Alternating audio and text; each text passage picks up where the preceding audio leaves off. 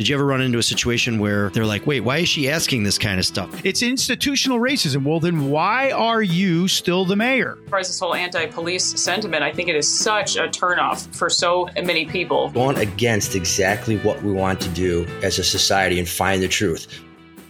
Welcome to Three Cops Talk. On this podcast, three active duty police officers discuss behind-the-scenes stories and real-life accounts of what it's like to be a cop. Every episode, you'll get an inside look at the challenges and dangers they face on a daily basis, as well as the triumphs and inspirational moments that make it all worth it. If you want to understand more about the men and women who put their lives on the line for us every day, then this is the show for you. And now your hosts, Chris, Scott, and Sean. In part 2 of this episode with our guest, Liz Collin, we learn how certain outright media fabrications and omissions of the truth during the George Floyd incident now may be helping to improperly shape the future of race relations, public policy, policing, and the media in the United States. If you have any ideas or topics for the show, please reach out to us at 3copstalk@gmail.com. That's the number 3copstalk@gmail.com. If you'd like to reach us through social media, our details are in the show notes. The views and opinions expressed in this episode belong solely to the hosts and do not represent the views of any professional organization. Thanks for listening, and we hope you enjoy the show. All right, folks, thanks for coming back for part 2 of this gripping yarn with our guest, Liz Collin. And Liz, we'd like to kind of pick up where we left off with some of the parallels to our world. It's always great to do a comparison between my world and then other worlds that maybe are impacting it. And one of them is largely media. And one of the buzzwords that we have now is the development of police officers, our basic training and how we're trained throughout. And some of the things that need to be redefined by parties that either know what they're doing or don't know what they're doing. I don't profess to know what I'm doing and how to train a journalist, but I do honestly think that some of this could be applied to your world and how we're developing journalists. And it now seems, at least from the police perspective, that there are some that are just being conditioned by the media to hate us. I'm told that this is stuff that they're being taught in journalism school. Like, is it that part of the institution, like fearing the unknown here? Or is that, or is that not true? I don't know. Yeah, I mean, I will say that when I went to journalism school, I'm not 50, Sean. But you don't look at it all. You don't look at it all. It was a long time ago, though. I'll be honest. But there was always a commitment to at least representing both sides. There's always at least two sides. Mm-hmm. There's actually, in fact, a lot more sides to most stories. But that's your job, is to be fair, to be balanced and such. But I really feel like journalism has turned into activism, and especially over this case. I mean, just another example with this story itself. I mean, I worked with reporters that were using the hashtag Black Lives Matter during their reporting of this story. Do you think any mainstream media here in Minnesota, has followed up on Black Lives Matter?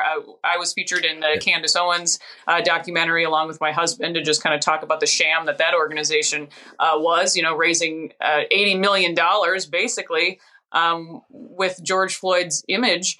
And none of the money has gone at all to help, the Black community. But no news station picked up anything about, the findings of that documentary, because again, it went against the narrative they were pushing from the beginning.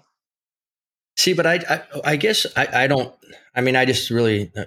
I watch like 15 minutes of news every day just to figure it out, You and should. then I watch, I know. And now it's getting more and more 10 of that is business news, like where's the market going, that kind of stuff, because I just don't know where, and again, I'm over 50, but I just don't know where this all took a turn where you can't say the truth, nor can you admit the truth?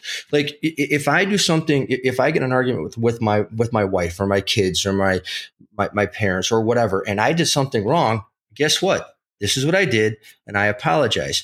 Or no, this is on you. So I don't know where this whole world has taken a turn where we just can't manage the truth, accept the truth, and take the consequences that are coming to us either way.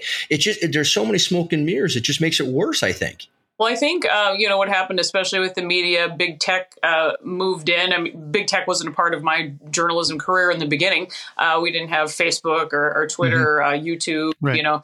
It was kind of everything was in the infancy stages. But people need to wake up and realize that there is a greater power here trying to control the message. But that should be the media's job is, follow the money, go after the power. And ask the hard questions. And that's really why I got out of mainstream media, because, I was reporting even through COVID, and people would, email us the same way they always would with, I had this reaction to the vaccine, or, this happened to me, or I got bad treatment at a hospital. I felt that my loved one, was going in there to die. And I thought that these stories were really things that we should be looking into. But we didn't. There was definitely an effort to silence, that part of the population. I actually think the future of the media is in alternative journalism. I'm with an outfit, just Alpha News. You can easily be online and report the truth. People are willing to share their stories, and the media covers just a tiny fraction. And it's not even so much what they're telling you. I just feel like it's what they're not telling you, and they're not telling you that for a reason. And also, big pharma controls a lot of it too. That's a lot of the ad revenue when it comes to the mainstream media networks, and that all ties into all of this as well.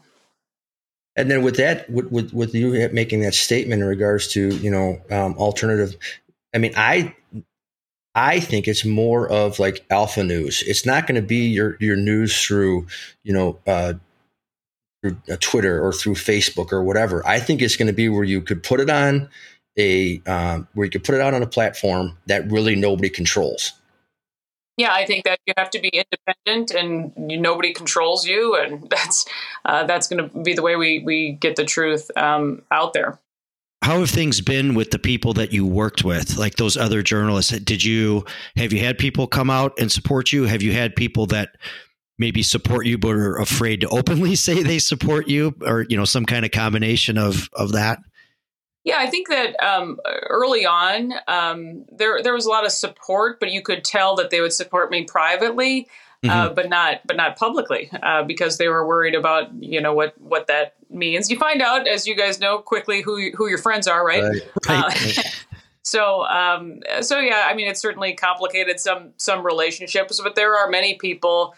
I was in a good place that I could jump ship, but people got to worry about their health insurance and the future for their kids and such. And I think it's kind of relatable to every job in the corporate worlds that we live in. A lot of people just have to shut up and toe the company line. And it further illustrates the point of the fact is that they say we live in this code of silence amongst the blue. Like the thin blue line is just a racist. We cover up for each other all the time and things like that. Look, I'm not saying that doesn't happen in law enforcement, but to Liz's point, illustrated is like, okay, every profession you could point to, there's people that are knowing something's going wrong and not standing up and saying what's right about it or what should be done about it, because there's a lot of things to fear. Like people question all the time, like you go back to history, like I always do in the show, and it bores the crap out of my co-hosts. But the bottom line is that, come on now. But people talked about what happened in Nazi Germany. What happened in Nazi Germany? How many people could just have not stood up and said anything? Well, when you live in that kind of fear of having everything taken away from you, and you're not participating in the process, you still stand there in silence and say, I'm not going to say anything because I could lose a lot.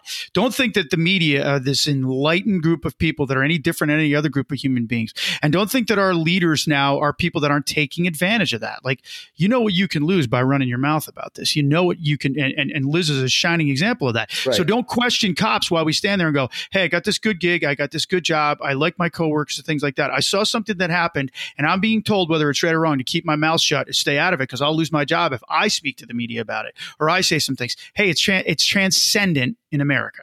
Yep. I did buy your book, by the way. I think you're welcome. As I kind of was going through it real quick before, I think this has gone against exactly what we want to do as a society and find the truth. When I was going through the book about the stuff that they withheld, and to me, again, whether the police were wrong and did something that they should be punished for, or George Floyd did something that was wrong and should be punished for, whatever it is, as I was going through the amount of stuff that's withheld, to me, is just my own personal opinion for everybody out there, to me, this goes against every oath that every officer took to make sure that we do what's right and to keep the peace. When I was reading that and I was looking through it and the amount of stuff that they withhold to go against what could show what the truth is just for a political gain, it goes against everything. So then why am I putting my hand up and swearing to stuff when you're not going to do it? Like when I go to and trust me, I ran into fire extinguishers or whatever, and I go up to the man and I'm like, yeah, I did it. But when you're going to this level and you can't even present the truth that makes it that either says, hey, what they did was correct or what they did was wrong, you're shuffling all these pieces, then stop taking oaths, because you're not gonna stand behind your oath anyway.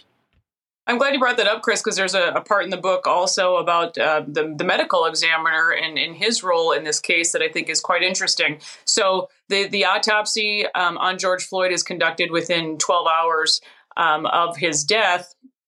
And there's a reason that it's withheld for a week. So we have the handwritten notes that are public documents that the media didn't seem to care about, that basically kind of show him backtracking on his original cause of death. 11 nanograms of fentanyl are found in his system, and overdose deaths are as low as 2-3 nanograms. And it's interesting, even in the newsroom where I worked and all across the country, how the fentanyl part of this story was buried. It's even on the cover about, this is a USA Today headline, George Floyd had fentanyl in his system, but not enough to kill him.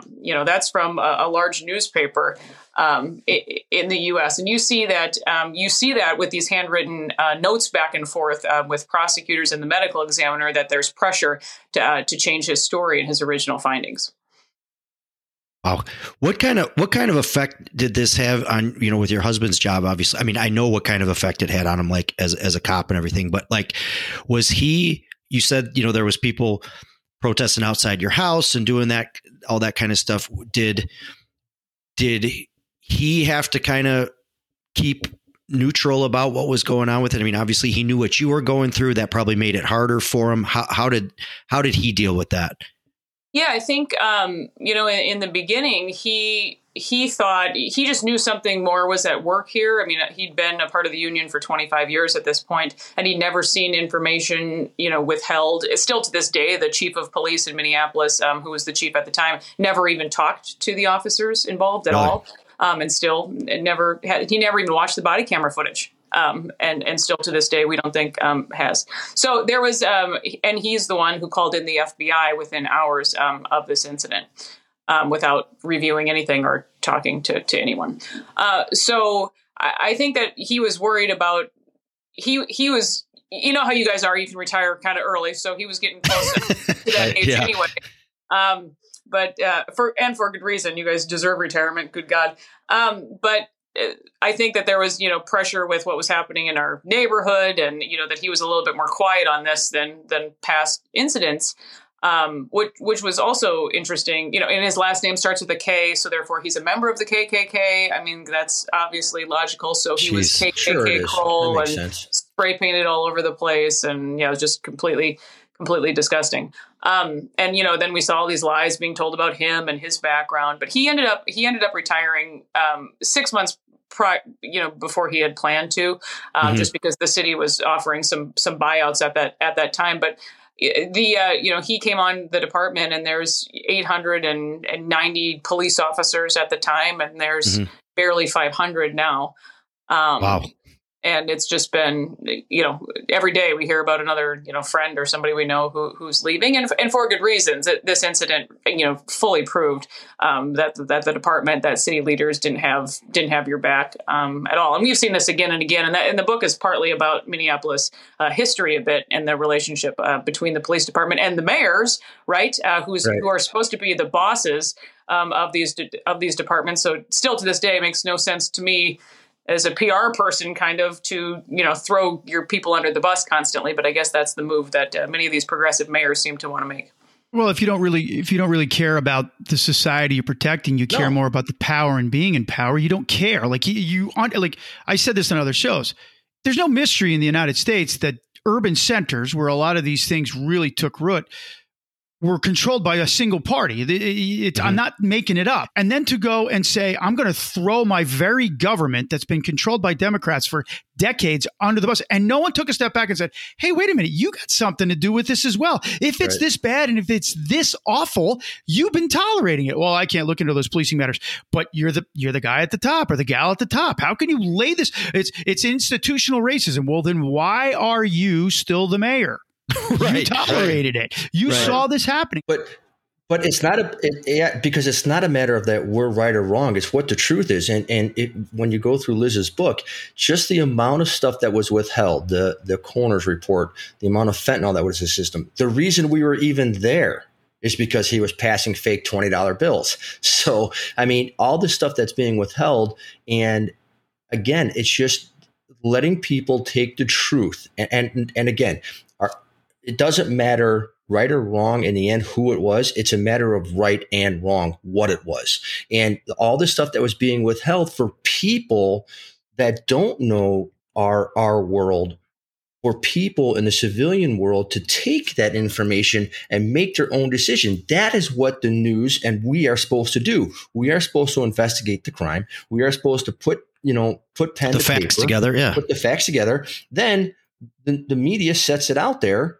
But all the stuff that was withheld would change people's mind. Like I said, the amount of fentanyl, why we were there. What else was withheld, Liz? I mentioned stuff. Also, I think a good point is the fact that the police administration came out right away and they said, George Floyd, we've never heard of him before. We've never had any interaction with him before. Huge lie. A year earlier, he's the subject of an undercover drug investigation where he's selling thousands of counterfeit pills.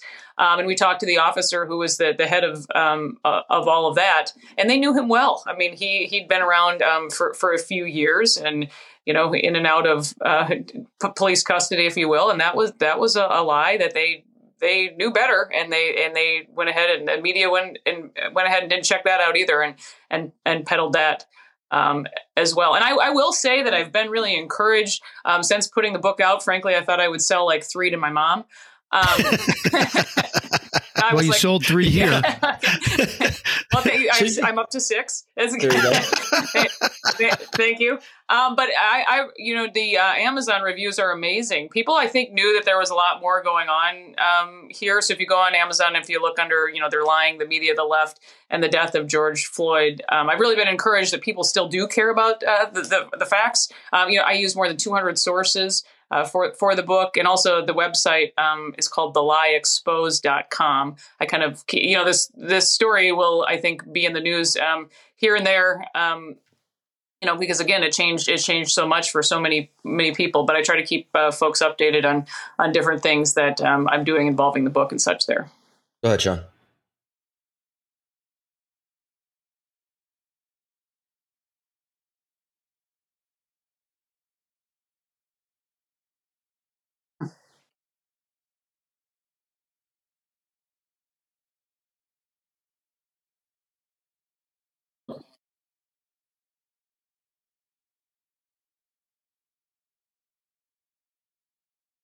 Yeah, I think I really did take a risk and jump ship over at Alpha News, but we had 3 million more unique users this year just on that website alone, and that again, I think that's where the future of media is. I could see the downturn just on our ratings in the local news. My thought is the local news sort of turned into the weather.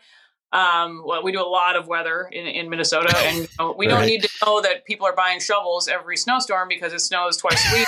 I mean, really, nobody cares. Like, nobody cares. That's right. I really think that it's amazing. People want information. That's never going to change, and you can do it in a way now where you don't need a technical staff of 50 people or a 150 person newsroom. It's just actually a few of us over at Alpha News.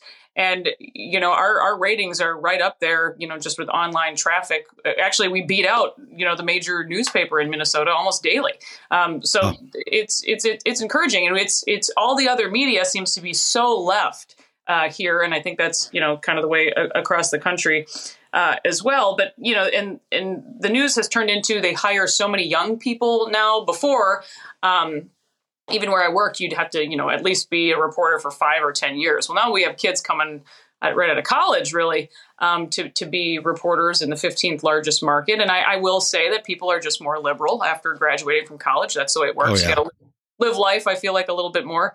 And as far as this whole anti-police sentiment, I think it is such a turnoff for so many people that I think that they haven't done themselves any good as far as, looking ahead to the future. So. Yeah. But that's why I think people, Alpha News and reporters like you, Liz, and just to pat our own back for us getting on this show and pushing the truth. And again, you go back episodes and stuff, we're not always right. We're not always perfect. But the truth's the truth. And I think what I'm seeing is with like Alpha News and like our podcast and more stuff that comes out about the truth, I think you're slowly seeing a turn of people wanting to get the actual truth and making their own decisions. And you see it. I mean, you'll still have the politicians beating their chest about all this other stuff. But I think underlying, I think people are starting to get more and more like, okay, this thing's been beat to death. Let's like, why are they doing this? And I think they're really seeking the truth. And I think, to me, that's going to be more and more become the mainstream media. That's what I'm saying. Yep. No, I agree. One last thing I wanted to ask you about the book, Liz. It sounds like it's doing great. That's awesome. Was it hard when you were out there putting that together and researching all this information, did you ever run into a situation where they're like, wait, why is she asking this kind of stuff? And you start running into some roadblocks where now maybe they're like, oh, she's asking these questions that we don't like, or she's looking for things that might be different from what we're hearing out there. Did you run into any issues when you were doing your research and trying to gather your info for your book? Well, I think it's funny and a good question, Scott, because in the end, the last part of the book we called The Right Side of History ? So in the beginning, these politicians, everybody's talking about, we're going to be on the right side of history. We're going to be on the right side of history with all of this. And I wanted to go back to all of the people making that pledge, the city council members who wanted to defund the police and essentially did. And, the mayor and such, and golly, weird. Nobody wanted to talk to me. So much for that. Strange. But, right. Yeah, so we kind of hit the reader over the head with the statistics. I mean, carjackings never even used to be reported in Minneapolis because there was never a carjacking. If there was, it was, 2, 3 a year, maybe if that. Well, right. We had another year where there was more than 400. There were 600 in the year 2021. I mean, things that were just really unimaginable that changed overnight due to lying. So, and I will say too, the families of the officers. Mm-hmm. They've been amazing, and they're just like, thank you for giving us a voice. The police, I mean, and the thing about it is too, this story is really about a lot of cops. Their lives were forever changed. This is a city they cared about deeply. The businesses they cared about deeply, the people they cared about deeply. That they selflessly protected for so long, and they had to walk away from a job that they loved. Because these politicians helped to turn the public against them. Right. And all right, I got one last question about the book. As we know, or if you don't know, last week, I think there's an article out. Chauvin went for an appeal, right? Last week. It's supposed to last 15 minutes, and it was lasted how long? Yeah, they've been submitting briefs to the Court of Appeals in Minnesota for a couple months, but it was just the oral arguments on that appeals case where each side gets about 15 minutes to talk, and we heard some back and forth and such. But I talked to Derek Chauvin's attorney. Actually, there's a story up on alphanews.org, and I talked to his mom as well, but his attorney, kind of the whole strategy here is to get a change of venue. They think they could possibly turn the case over and get a new trial based on that.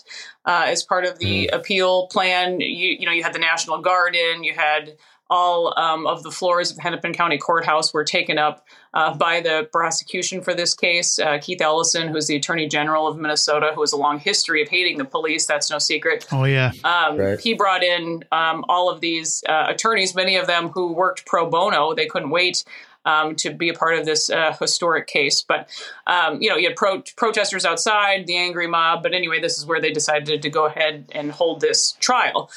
So his attorney's arguments, I think, are pretty interesting. They're all online, and it'll be 90 days before the court goes ahead and issues their decision.